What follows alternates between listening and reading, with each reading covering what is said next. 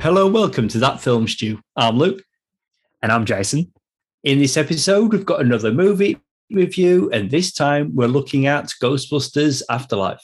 Directed by Jason Reitman, Ghostbusters Afterlife is the supernatural comedy which serves as the sequel to Ghostbusters from 1984 and Ghostbusters 2 from 1989, which were both directed by Jason's father, Ivan Reitman. The movie is out now in most territories, but if you haven't seen Ghostbusters Afterlife yet and you want to, go watch it first before listening to our review. We will be talking spoilers. Jason Reitman co-wrote the screenplay with Gil Kenan. Although the fourth entry in the Ghostbusters film series, this movie disregards the female-driven third installment, which was directed by Paul Feig. Jason, you have the plot. When a single mother, played by Carrie Coon, and her two children, played by Finn Wolfhard and McKenna Grace, move to a new town, they soon discover they have a connection to the original Ghostbusters and the secret legacy their grandfather left behind. Mate, we've watched it. We're talking about it. I am so happy to be doing this here in Australia. We thought we would have to wait until New Year's Day, which is next year. America's got it. UK's got it. We were very fortunate. We both entered a competition and both won. Incredible.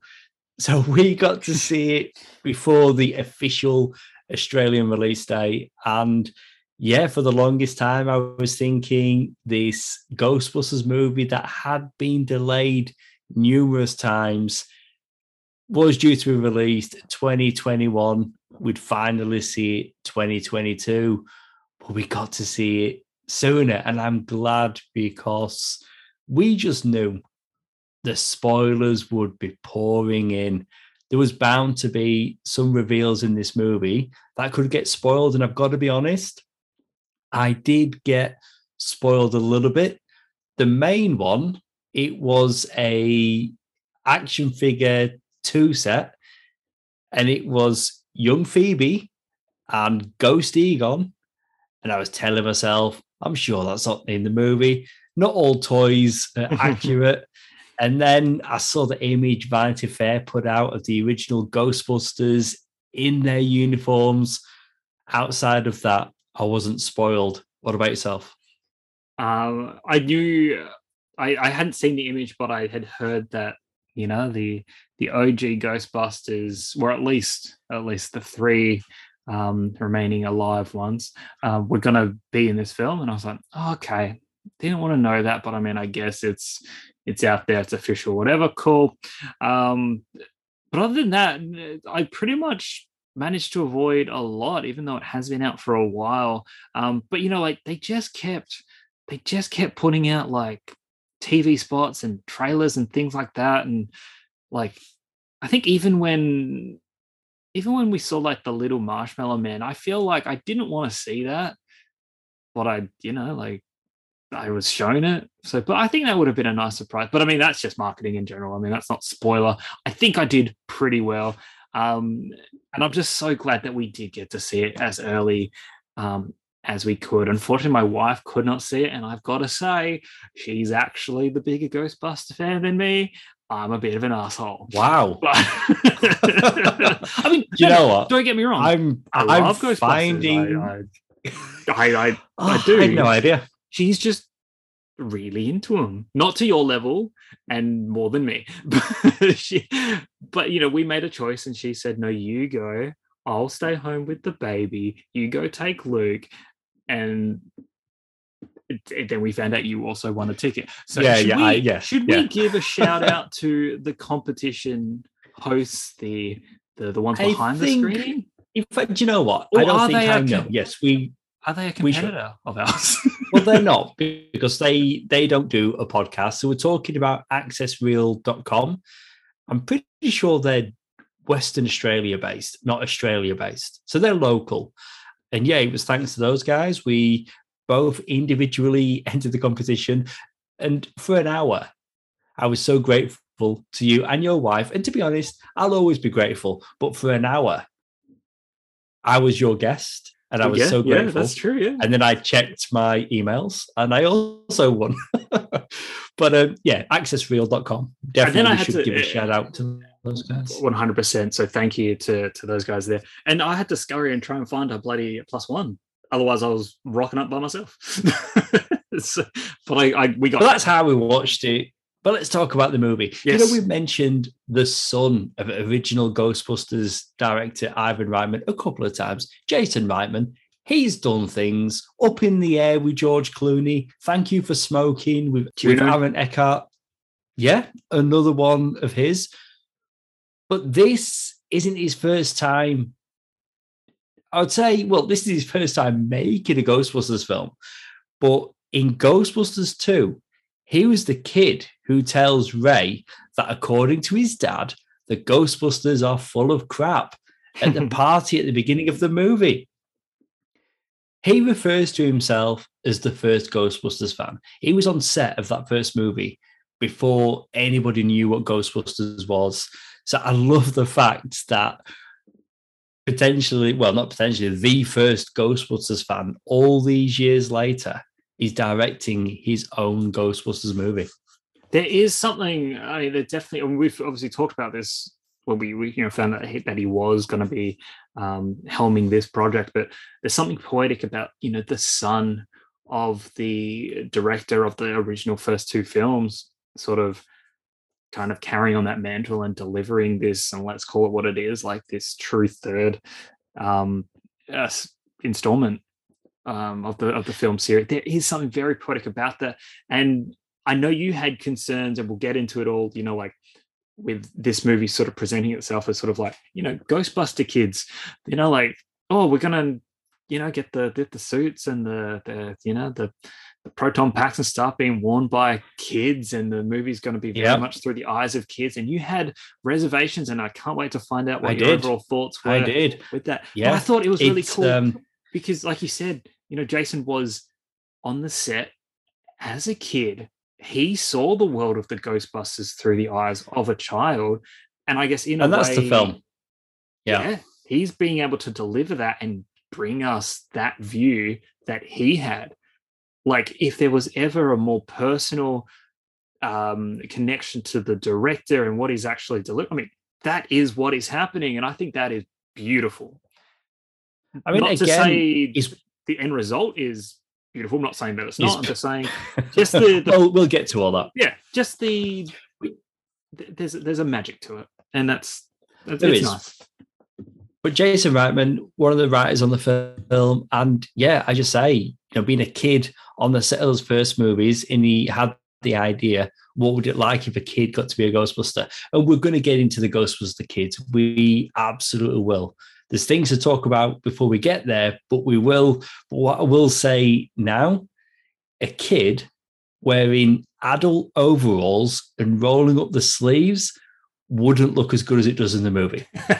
It'd still be baggy. I mean, I get it. Finn Wolfhard, tall kid. Quite tall. Very tall kid. Yes. But still. I mean, it's kind of like they just roll up the sleeves and they fit, but that's okay. Movie magic. What we're talking about, or you were talking about in the TV spots and the trailers, how much they were showing. And after the 2016 reboot, I kind of get why they're going to want to show things off, because they want to show people that it's connected to that original thing and not the reboot. So I get why they were showing so much in the marketing. Should we talk about, that third film and I guess the redirection that they took with this one, and sort of going back to the originals and really? Well, I recently rewatched we can't say third film, let's say the 2016 movie. In fact, they retitled it themselves when it got to home release. Ghostbusters Answer the Call. I nearly forgot it. Ghostbusters Answer the Call is the official name of that movie. Initially, it was just Ghostbusters, one word, like that original film. But there's been some distance, and just like in those first films, or that first film, they cast funny actors in the parts. And it works because of that at times. But yeah, they tried it. It didn't work as well as they wanted it to. So the reboot's been left. And yeah, this movie is very much continuing on from those original films. And whether it's, the visuals or the music, it very much feels one and the same. The composer for Afterlife is Rob Simonson.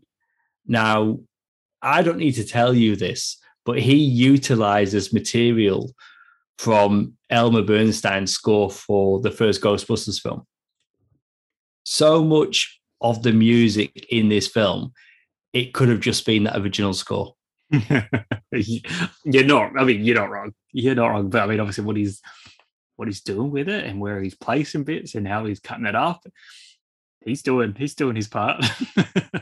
And he is. Of course, he's adding to it and he's setting the scene and he's scoring particular sequences. But Elmer Bernstein did a lot of the heavy lifting in 84. And it's nice hearing it come back. It's just like, remember Superman Returns, John Ottman sampled a lot of the John Williams Superman thing. It's nice to hear it. But yes, to give Simonson credit, he's obviously, composing the rest of the film. He was just able to utilize a lot of those classic beats from the original. But you know what? I think it played such a pivotal role in sort of creating that feel of not just like this third film that's sort of in continuity and within the same world and all that, but also just, even though it's set in modern times, like a lot of what he's doing with the new music that he's incorporating, like it creates like a feel. I felt like I was watching an 80s film. And when I say that, I mean like 80s movies, well, not all of them, but the ones that we love, they have this certain almost like adventurous kind of just innocent feel to it. And I feel like the music really created that sort of atmosphere in this almost could have been made like just a year or so after that second film, but this just set in the future. Like it was almost like this was an 80s movie. And I just, the music really just played a key part in making that happen. Yeah, it did have that feel. And if you go back and you listen to a lot of, say, John Williams or Jerry Goldsmith, watching those films, it's like they composed more than not. So a lot of scenes actually had music, and it's like more modern films, they've really pulled back on that. Whereas John Williams, subtle, more subtle, but like John Williams, even like Harry Potter, he composes a lot of the screen time. And I did notice it with this film, and I've got to be honest, it was distracting at times because you really noticed the music. But as you say, it's playing like those first two movies, and they did have a lot of score. And I liked it, don't get me wrong, but I noticed it.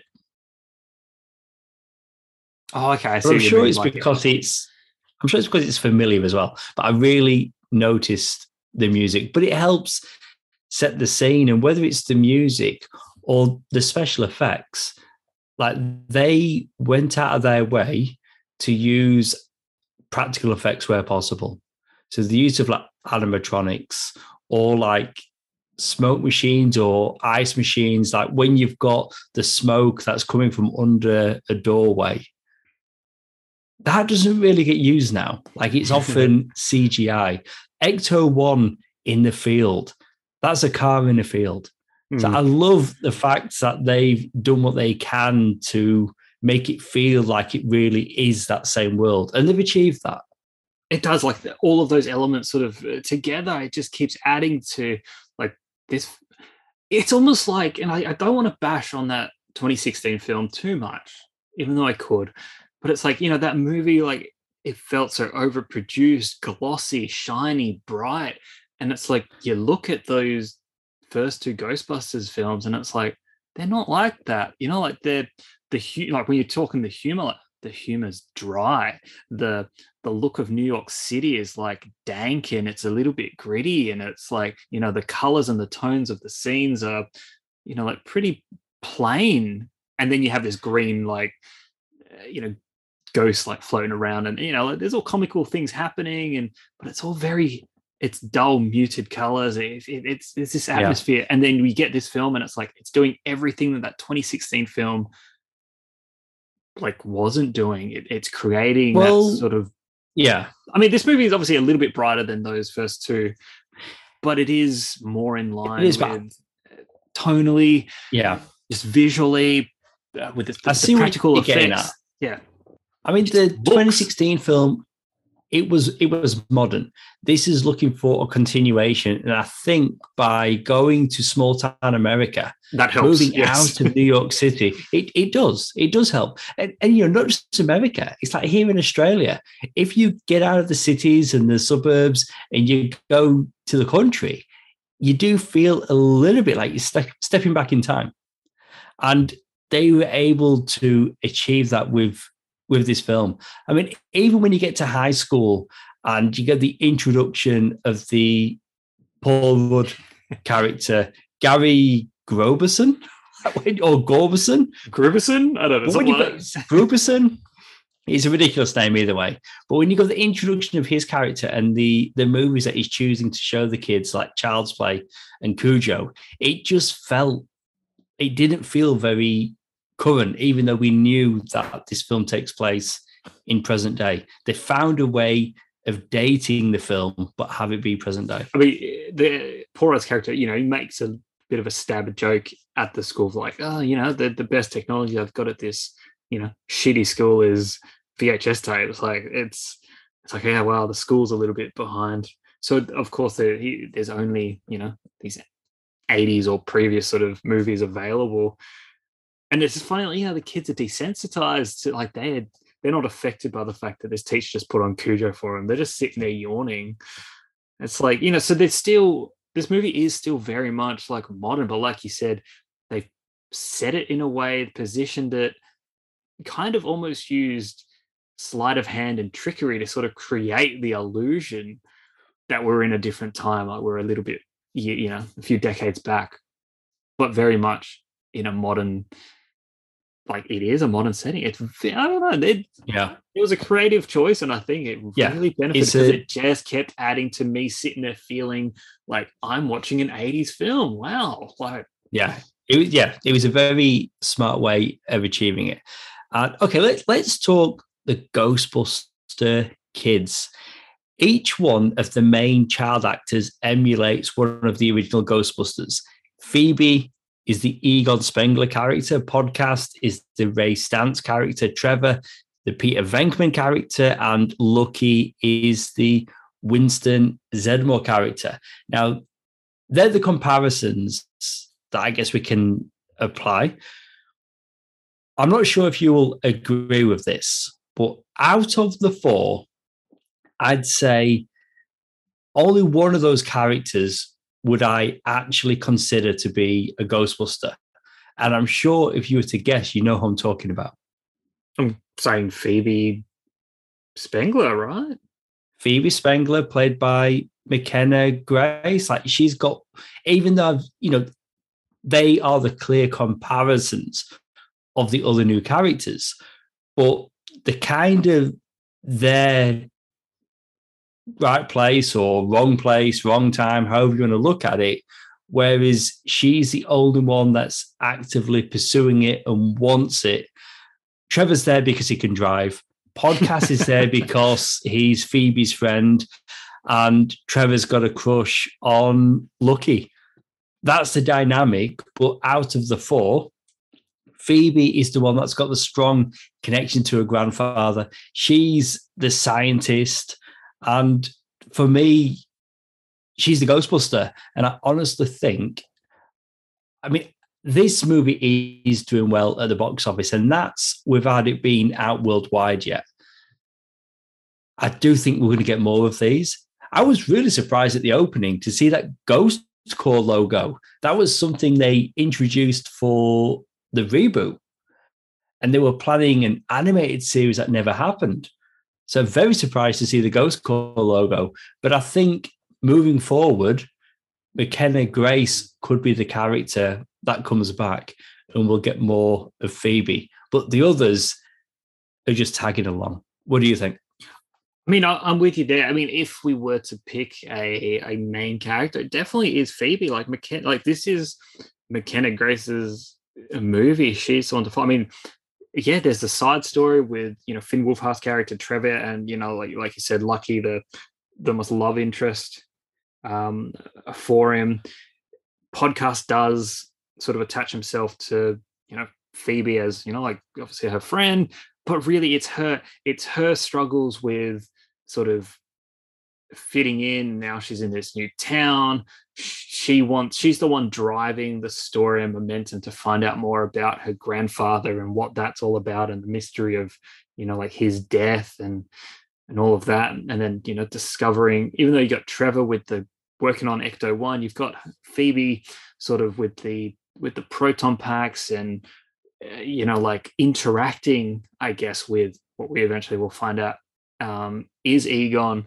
She's playing chess with him. She's like following the clues to uncover the lab and things like that. Like she's the one really driving everything in this movie going forward, and everybody else is sort of just along for the ride, which isn't necessarily a bad thing. I guess the one main difference from the structure of the previous original two films is that I guess those were, or at least for the most part, were about four of them, if not the three main guys, and then it became obviously about the four characters, and it was all four of them moving forward together. Each of them, even though Bill Murray sort of had a little bit more of a presence here in it because of his larger personality, everyone sort of had a bit of a moment. Like everyone had their place. Whereas here, yeah, Phoebe really does, again, not in a negative way, steals the show. She takes the lead, and everything sort of revolves around her. But I'm okay with that. Yeah, I am too, and I've got to be honest. I try to be in so much in the dark about this film, and obviously I'd heard about her casting, but I'd forgot she was even in it. Whether it's the Egon hair or glasses, and we've seen McKenna Grace over the years pop up in a lot of places. Like she's done a lot of work, and yeah, this is her film. This is, if we're looking at Ghostbusters in this film, it is hers. And she went one step further. She wrote and sang the song that plays over the end credits. Yeah, that's I remember, you leaned over to me and said, "That's McKenna Grace." As the credits were playing, I was like, "What? Oh, this sounds like some adult house pop star, someone that." Yeah, it's her. I couldn't. She's writing the theme song or the end credit song. She's performing it. She's acting in the film. I can honestly see her being again, I think this movie's doing well enough. We're going to see more. And I think she's going to be the figurehead of this franchise. And if that's the direction they go in, I'm absolutely okay with that, because again, it looked like it was going to be the adventures of the Ghostbuster kids. And that's what we get in this movie for the most part. But it's just a launch pad. And the other people, although they're suited up, they've got the packs and the gadgets, they're really assisting her. She's driving it. And I guess I could see, obviously, if they do move forward and do a little bit more, I could see the other kids not necessarily being there. Or they don't need to. They no, I agree. Other kids, or eventually, as Phoebe does get a little bit older, obviously not kids anymore. Like there'll be some older people, sort of, maybe people in their late teens, 20s, stuff like that. Keep in mind, the originals, they started the ghost busting business, and then all these years later, there's been no need for them. These kids had never heard of them. It wasn't until Grubison showed them the videotape, and they had no idea. But you can believe that, because even now, like not talking about ghosts, but something could have happened in history, or even something could have happened in film, music, whatever. And you'll mention it to somebody and it didn't happen in their lifetime. And they're like, oh, I've never seen it. I've never heard it. I wasn't even born. Now, obviously, the existence of ghosts is bigger than that, but I could buy the reasoning why these kids had not heard of the Ghostbusters. I could buy into it. But I'm thinking, right place, right time, or again, however you want to look at it, they teamed together. Trevor's helping his sister. So you did have Kid Ghostbusters. But if we're going to look at sequels, I think it's going to be not kids. Like, I mean, we kind of get teased something, which we'll get to later on. But I do think Phoebe is going to stick around. And we're going to maybe have some younger characters like we did with the Extreme Ghostbusters animated series. Yeah, we could have I don't know, like I mean, we will get to obviously like almost like a passing of the torch, but maybe an official, I don't know, like a training unit or something. We'll get to it all. Well, look, overall, McKenna Grace is really she is fantastic in this. Like from the get, like her character is just extremely likable. Like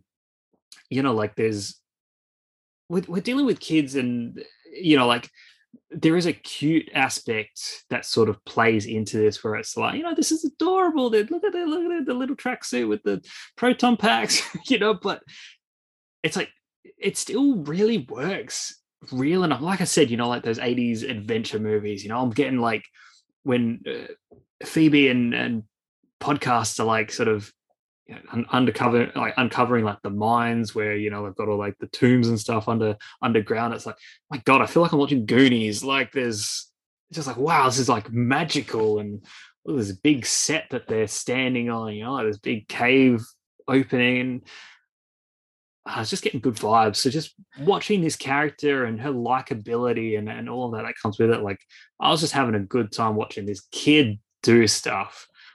Yeah, no, me too. You've just said something there when you're saying, and you saw them and they were stood on a set, and it did look like a set. Like when they're underground and you see the symbols and Gozer and everything else, but I don't mean that in a bad way, but it was like, to pay a compliment, watching something like Indiana Jones. Yes, it was that level of filmmaking, but in a good way. Like it looked like a set, but it's because you could see that there was a place and they were really there. It didn't look like a green screen. It looked like they built something and the kids were stood there. And it did have that Goonies vibe to it. Well, let's talk some of the grown-ups. I don't want to quite talk about the OG Ghostbusters yet. So we mentioned him already. Gary Gruberson, played by Paul Rudd. And do you know what? And this is not a negative. It's Paul Rudd being Paul Rudd. Nobody does it better. But do you know what I mean? Like this is not a negative. This is not a negative at all. Get it completely. Paul Rudd in this is Paul Rudd in most things, to be honest, but he does it so well. And it's something that everybody can do. He does it so well. And honestly, I was trying to find the quote online and I just couldn't. Like, because again, we watched this movie together and said afterwards, like for me, Paul Rudd, wait, the funniest line in the movie. It's like, what is it like? My feet hurt from galloping or something. My feet hurt so much from galloping. And it's after being turned into a terror dog. Yeah, because, and this is apparent as well. Like, I mean, I didn't know we were getting Gozer and terror dogs. I really didn't. So that was a pleasant surprise. But so going into it, I didn't think, okay, maybe Paul Rudd is going to be the Louis Tully type of character. Or, the equivalent is going to turn to a terror dog, and Carrie Coon playing the mother would be the Dana Barrett from the original. I didn't see that transition happening.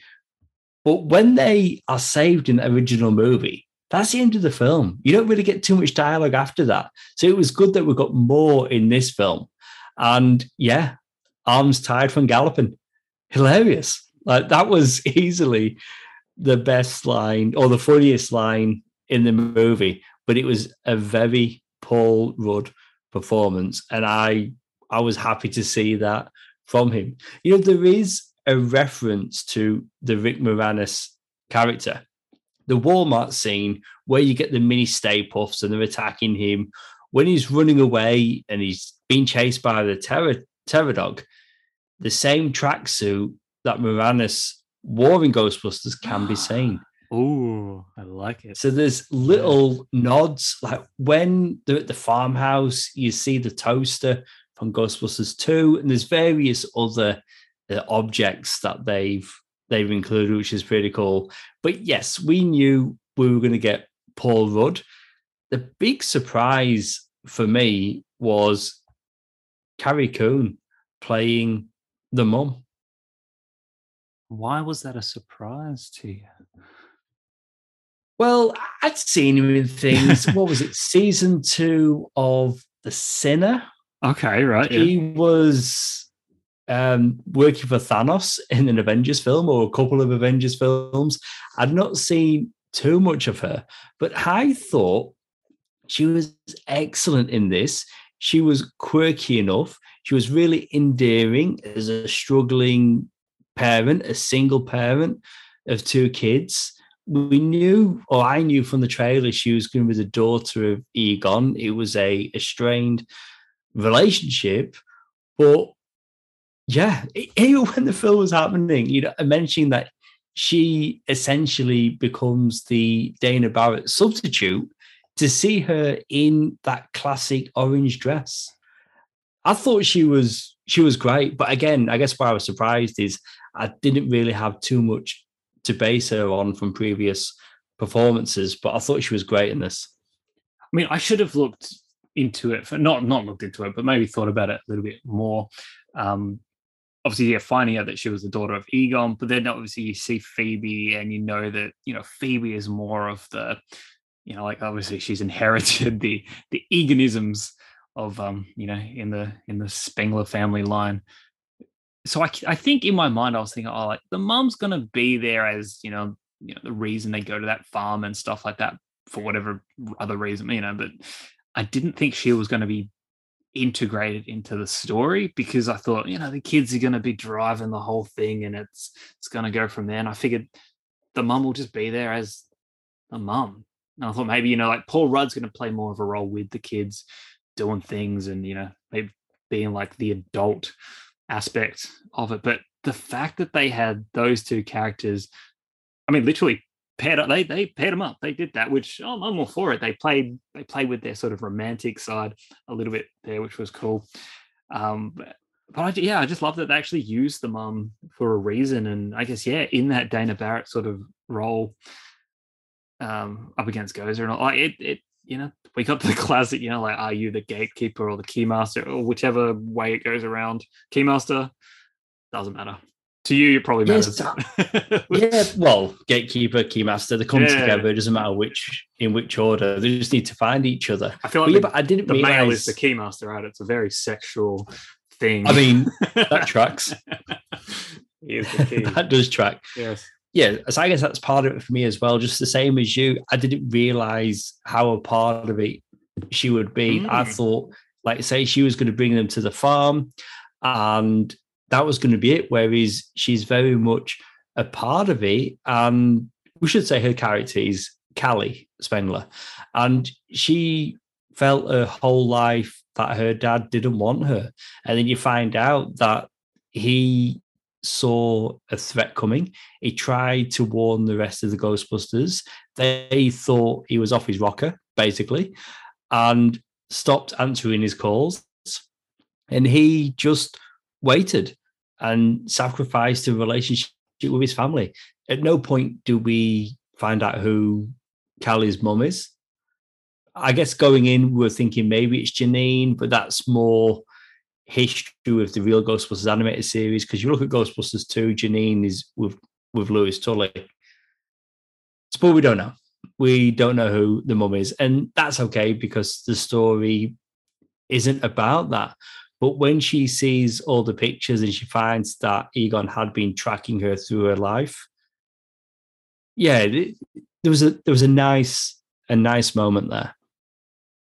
Yes, the movie does, yeah, like delve into this father-daughter relationship quite. I mean, they handle it pretty well. I mean, it's all everything that like sort of Kelly's dealing with is it's all very much resentment and like sort of like being let down and like you said all the things that she's struggling with now. And yeah, you get that moment where she eventually does see all of the photos and stuff, because it was a point that she made where it was like not one photo of me, the kids, anything in this house.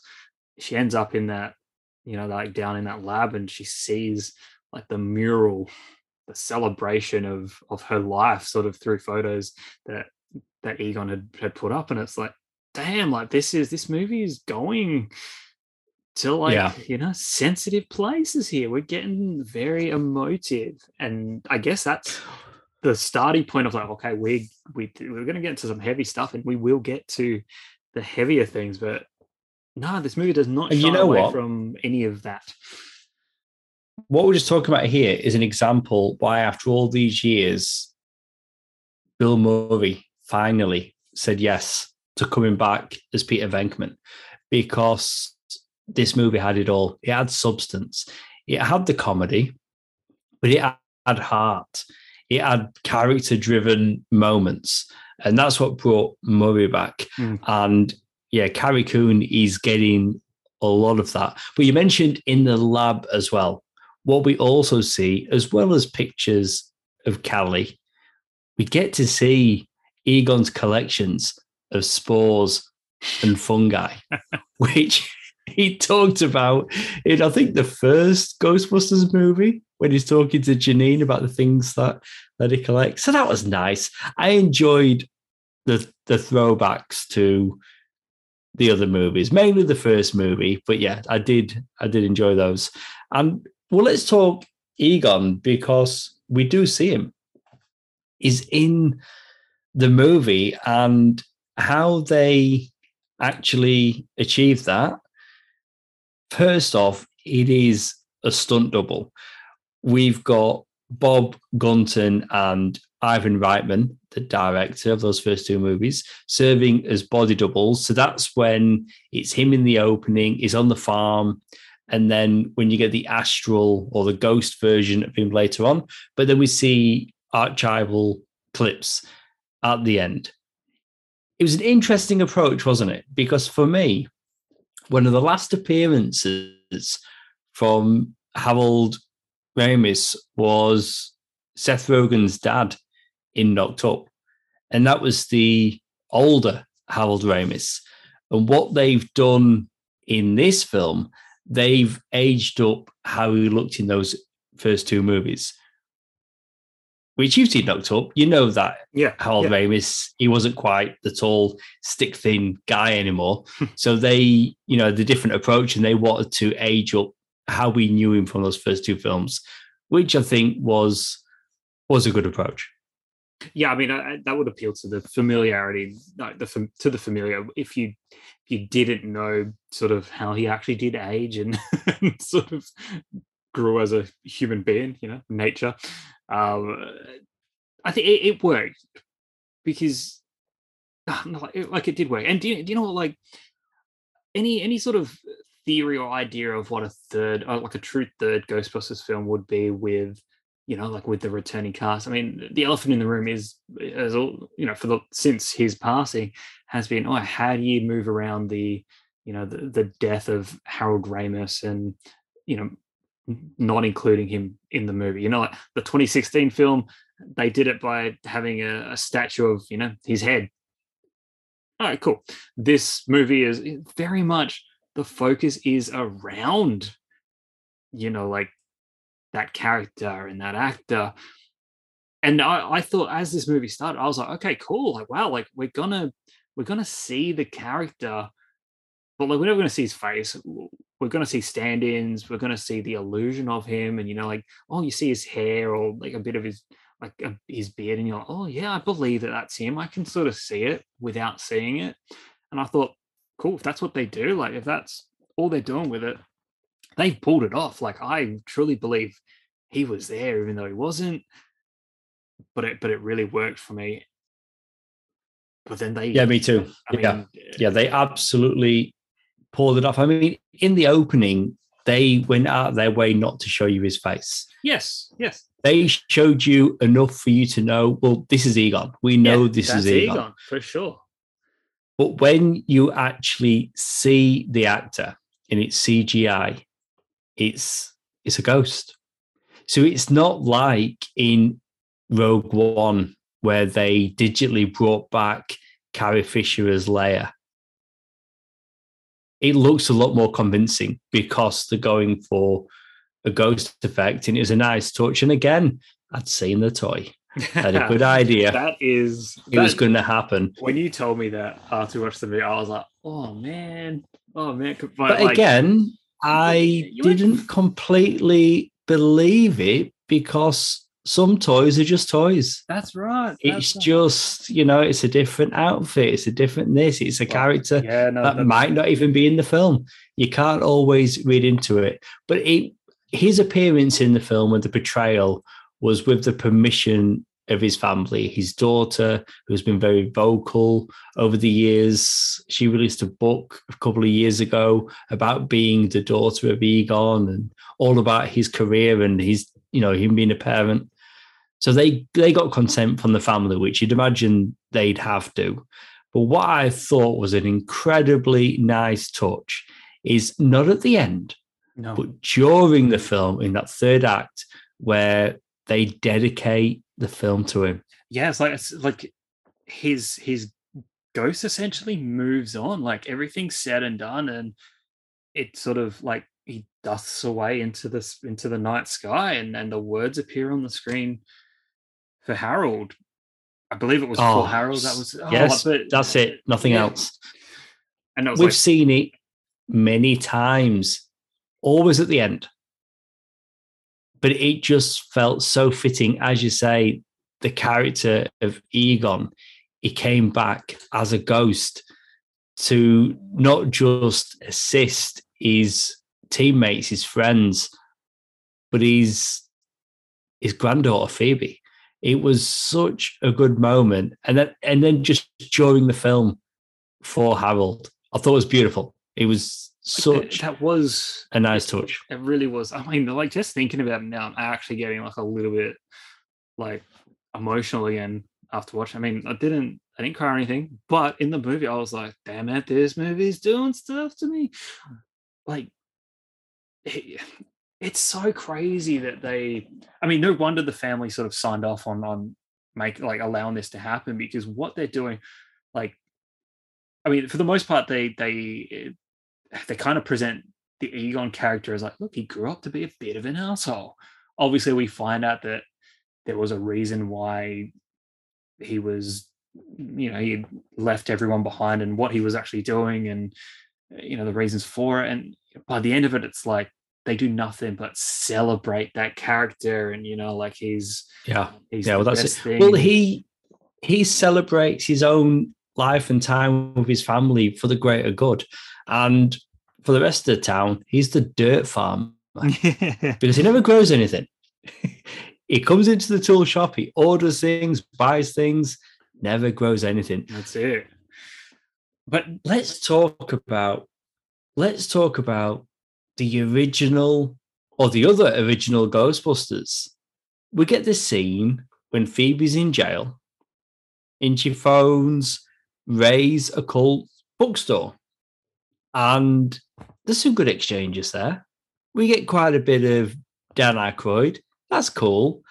And she's saying, we're in trouble. I'm Egon's granddaughter. I need help. I'm in jail. And that's cool, isn't it? Can I be honest? From that point, and the original Ghostbusters just turning up absolutely out of the blue is a ding for me. like you, I've been on board, enjoying the ride. This is great. Nostalgia. I'm getting the Goonies vibe. Everything's working for me. The kids are great. The addition of Paul Rudd and Carrie Coon, I'm enjoying all of this. It just feels like, to me, there's some missing scenes. We hear about the success that Peter Venkman is having. We hear about things, but then it cuts to that shot, and it's the image that I saw in Vanity Fair of the three originals in a line with proton packs here to assist. And it just comes out of nowhere. There's dialogue in the movie how Egon, he took everything with him. Yeah. The jumpsuits, really the equipment, he took everything. So they were left stranded, even if they wanted, and they didn't know where they were either. If they wanted to continue in the ghost busting business, they couldn't, because Egon has everything. The jumpsuits the kids are wearing, the packs the kids are using. Where do the originals get their equipment from? Yes, it doesn't. I like that they're there. I mean, again, I don't know, because on one hand, of course, I like that they're there. I want them to be there, but it should have been more of a reveal. The phone call to Ray was excellent. That was good. And if anyone was going to bring them back together, it would be Ray. Yeah. I buy that completely. But how cool would it have? I mean, even if it's just Ray, Dan Aykroyd making phone calls, they just turn up. They're just there. And again, I wanted them there. Yeah. But I wanted more of a reveal.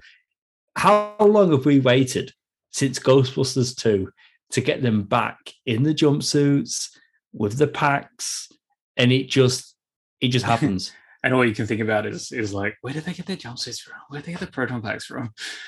It comes out of nowhere. And again, it's a combination of, I really like this, and this was just too out of the blue. Yeah, no, I mean, I guess where do I start with that final fight, like you've got, like Phoebe doing her thing, you've got the other kid Ghostbusters like doing stuff, they get knocked down, like they're kind of succeeding. I was worried because basically I'm sitting there and I'm like, okay, the OG Ghostbusters are going to rock up at some point and save the day. Like that's what's going to happen. How they handled, I guess, and we'll go back to like the phone call and stuff in a sec, but how they handled like final fight and not overshadowing, I guess, the achievement of the kids and mainly like Phoebe, kind of kicking ass and saving the day, I think was really handled really well, because they managed to have her do enough that it was like, oh my God, she's doing this. But then almost like, okay, yeah, she needs an assist. You get the OG Ghostbusters and they do their part. But even then it's like, it still goes back to the kids having to actually have the final, almost like the final swing, like, and it's still their achievement at the end of the day when everything's said and done, which makes it still their movie. It's still for them to have the win. And I liked how the OG ones didn't necessarily overshadow in terms of the achievement, but their presence was still pretty epic, all of that. So just to start with that positive, that was all handled really well. And I get the movie obviously wanted to have them show up, like I expected, like just show up in the nick of time and they're like, whoa, this is epic, this is amazing, cool. Of course that was going to happen. If we go back to the phone call, as like it was cool to have Dan Aykroyd pick up the phone and like talk to this girl. I just feel like it was very exposition dumpy, like rather than, like you said, rather than showing us things, it was, hey, here's a quick catch up on where all of these original characters are, just so for context. And then, yeah, it was a little bit jarring. Like you just have to pretend and like imagine in your mind, okay, what's now happening whilst we're watching the rest of this movie like play out? What's Dan Aykroyd doing? Is he calling, or what's Ray doing? I should say, what's Ray doing? Is he calling the rest of them?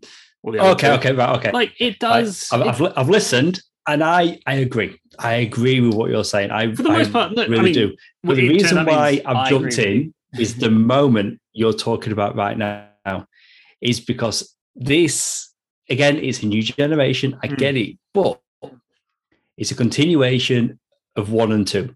I've waited since the 80s for a continuation. They're giving it to us, which is amazing. Yes. We get to see the originals turn up. But after all this time, why are we still, you're saying we have to think, or this happened, or this was said? And it should have been in the movie. That's my thing. Like, I really like and agree that the originals shouldn't show up and just take over, because Phoebe Spengler especially has earned her position, and it should still be her adventure, and the others are turning up to assist. So I like the way that all plays out, but there's gaps. It's like there's deleted scenes that we've yet to be seen. That's my only thing. But on one hand, it's like this film has given us so much, but I'm like, yeah, but give me a bit more. It's like we knew. I mean, come on, we knew that the originals was going to turn up, but we didn't quite know how it was going to happen. Honestly, if you were to ask me, my guess wouldn't be that they just turn up. That wouldn't have been my guess on like my top 3 introductions or reintroductions. It wouldn't be that. Yeah, we're on the same page. Like we were asking, okay, we know they show up, but how? And when they do show up, it's cool and it's handled perfectly when they do show up. But it's still, but how and why? Like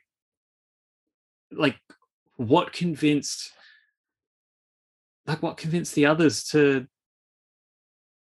go along? How did they know where to go?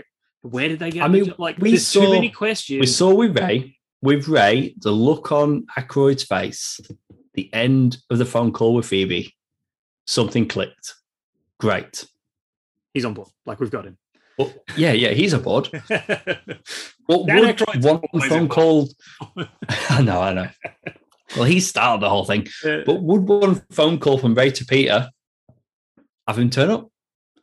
Same with Winston. Would that be it? Just, I don't know. Like, I feel like there should have been more.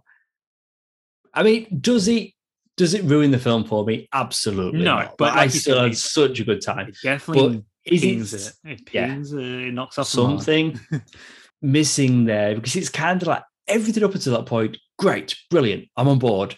And then they turn up, and then everything after that, great, I'm really enjoying this.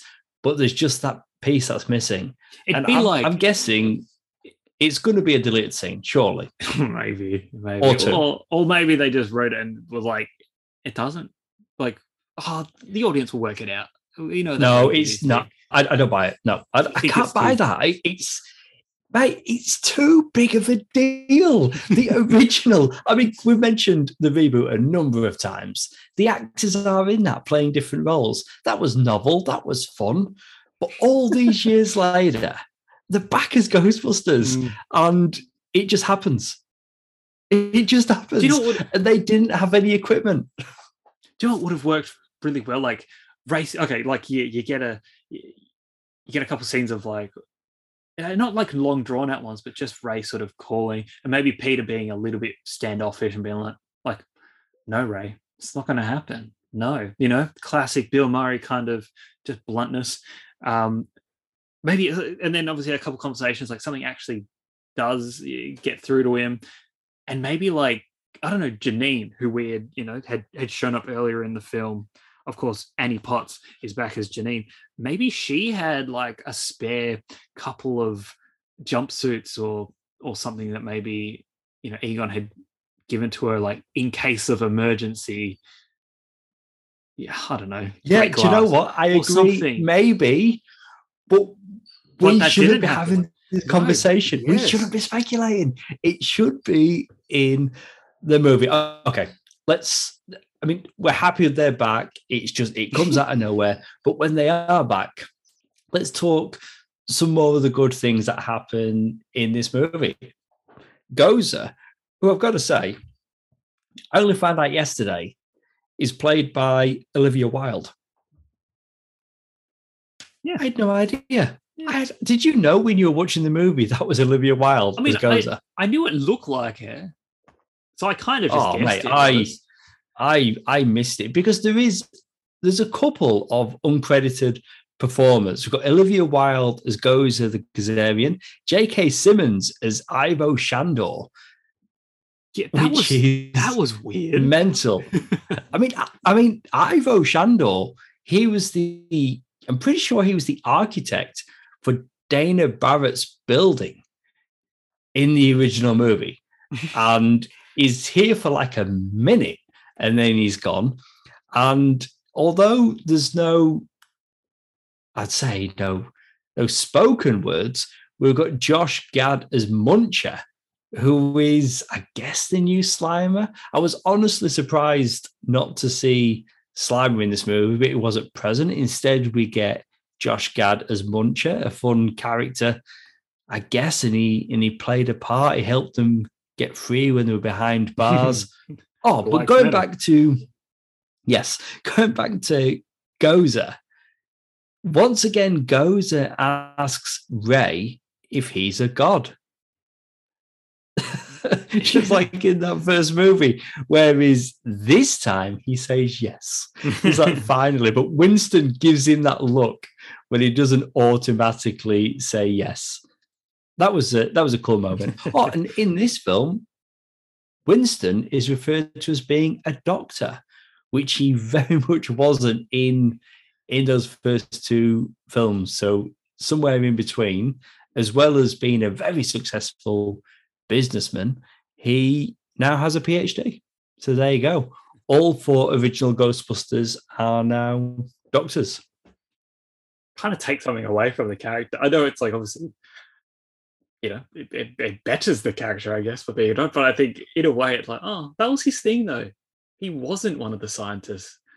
Like he wasn't. I know, but I do like.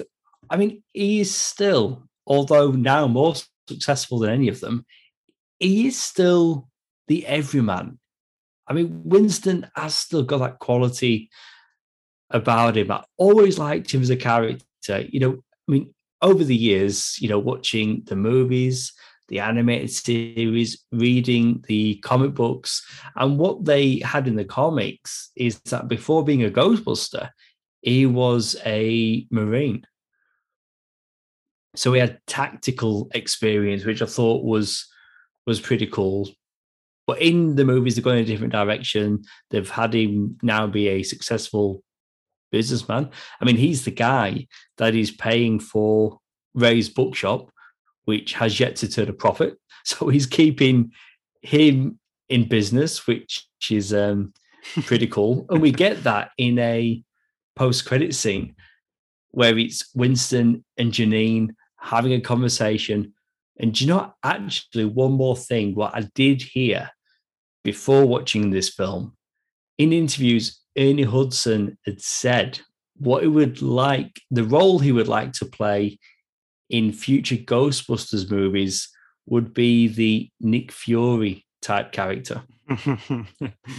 And so I heard that going in, and after seeing that post-credit scene, yeah, absolutely see that. I mean, it's mentioned by Ray that the firehouse is now a Starbucks. That's upsetting. Funny at the same time, but it's like, oh yeah, it's been taken over. So Winston's doing well for himself, and I think if again this movie is successful enough and they're going to do sequels, I think we could be looking at Ernie Hudson and McKenna Grace driving the franchise together. Yeah, McKenna Grace is our Tony Stark, and I could see that happening. Yeah, Ghostbusters Initiative. All right, bring it on. Hey, there we go. But before that, we get another scene, a mid-credit scene.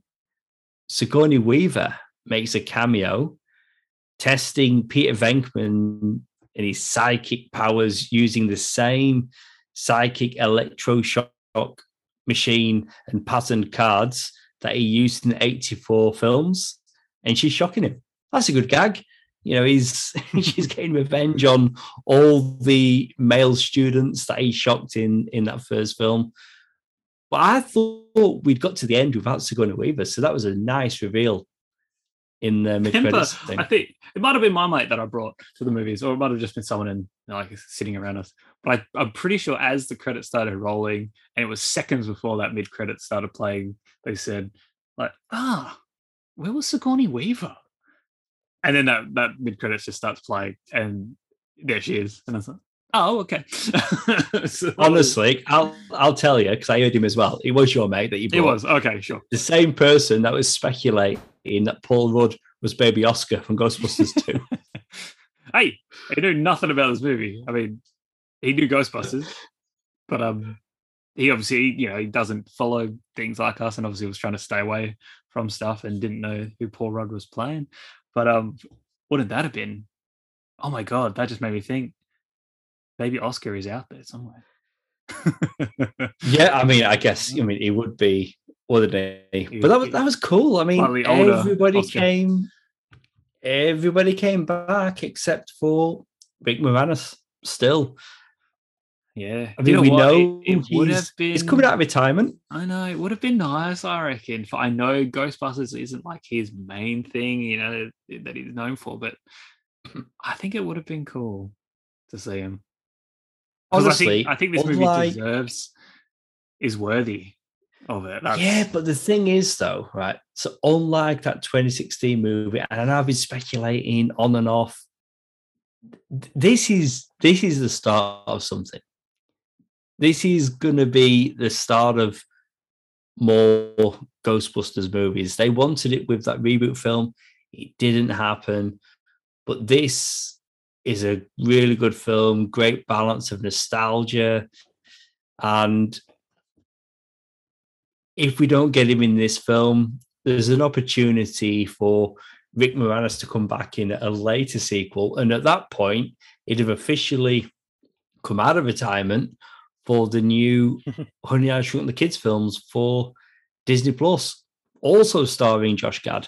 So there you go. That could be as soon as he's out of retirement. Yeah, Muncher and Louis Tully side by side, father and son.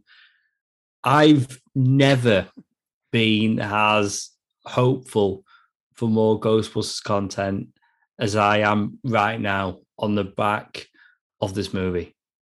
Yeah, I mean, I think Ghostbusters is it's just always been something where it's like, they're always talking about wanting to do a new one.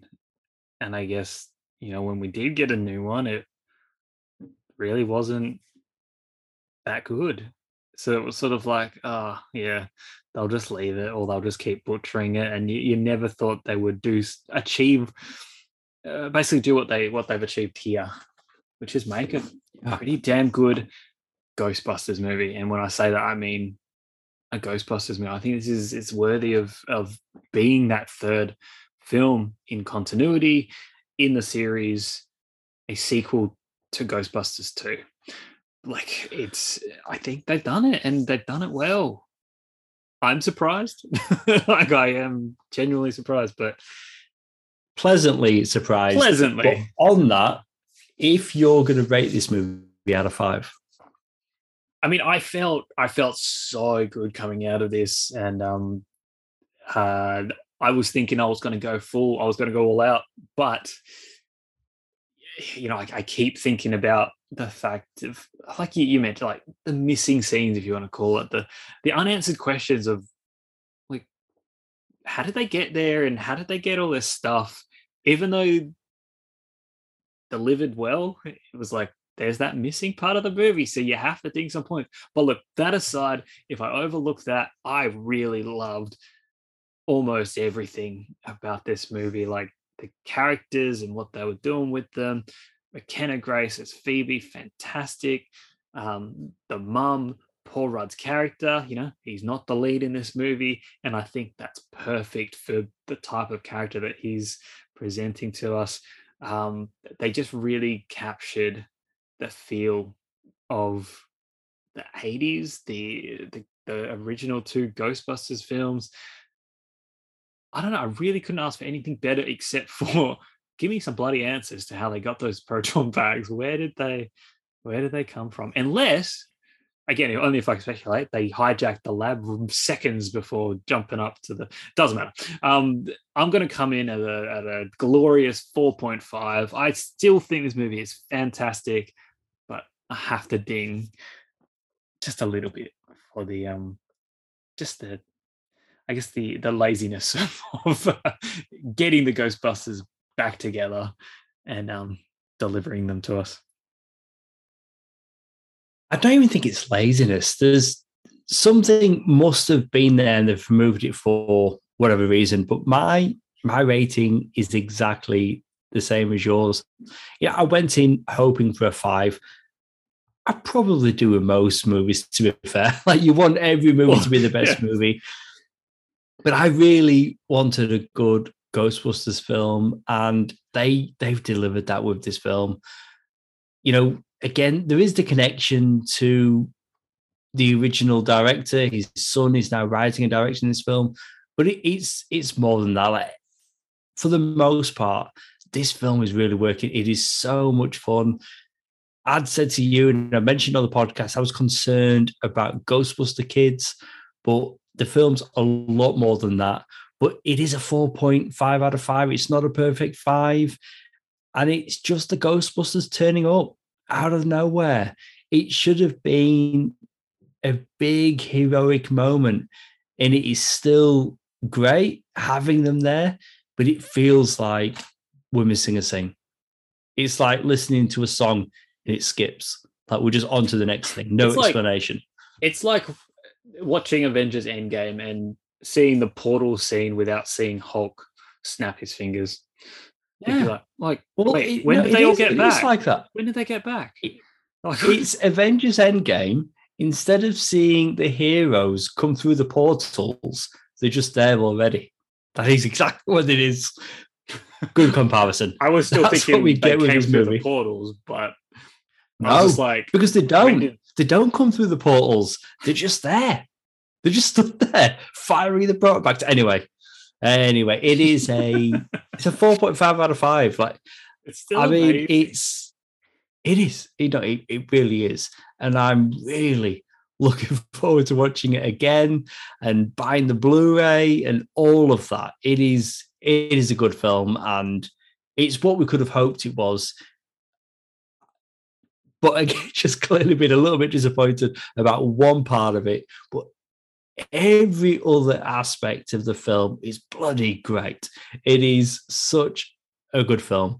And as you've said in the opening, we went to a screening that was put on by Access Real. And as well as them being there, the WA Ghostbusters were also present, which is always cool to see those guys with their, film accurate jumpsuits, proton packs. So all in all, it was a good experience at the cinema and a good film. I'm so happy they've made a good Ghostbusters film. I mean, yeah, I almost can't believe it, but I cannot wait to have my wife watch it so I can then talk to her about it. Because, I got home and, she had told me before I left to, come watch this movie. She was like, just don't tell me if it's good or bad. Like, just don't tell me. And I got home and she was like, so how was it? And I was like, oh, well, trying to play it cool. And she was like, just tell me. And I was like, it was like the best thing ever. It was the best thing ever. 5 out of 5. No, calm down. It was 4.5 out of 5. But it was the best thing. I've still been pretty coy about it. Yeah, look, I can't wait for her to actually be able to watch it so then I can talk to her about it. Because, to be honest, I haven't been able to talk to anyone until right now. So, these are always very therapeutic for me. Thank you very much, Luke. You're welcome. Well, as always, we'd like to close out on some trivia.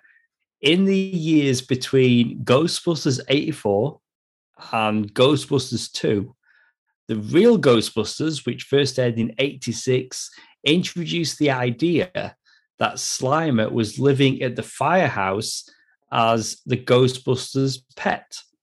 Because the original film and the cartoon series were so popular with children, they put Slimer in Ghostbusters 2. It's why he turns up again. It's why Ghostbusters 2 is a little bit more kid-friendly because of the success of that first movie in the animated series. What? But still, no Slimer in this film. Although we didn't, at least we didn't get Mrs. Slimer. Remember in the reboot? Anyway, that's the last time we're going to bring up the reboot. Maybe Slimer's busy, haunting that Starbucks. Maybe. Hopefully the Firehouse comes back. Well, that's it for our review of Ghostbusters Afterlife. Please go subscribe and download this podcast on SoundCloud and Apple Podcasts. And please leave us a review. It helps listeners just like you find the podcast. We're on social media. You can find us on Facebook, Twitter, and Instagram as That Film Stew Podcast. And we also have our companion shows, Rewind and Review and Sounds Like Comics, which each have their own Facebook pages. If you missed it, we recently reviewed Venom, Let There Be Carnage and 8-Bit Christmas. And keep an eye out for our next review. Oh, here we go. Spider-Man No Way Home. You've been listening to Luke and Jason, the guys from That Film Stew. See you soon.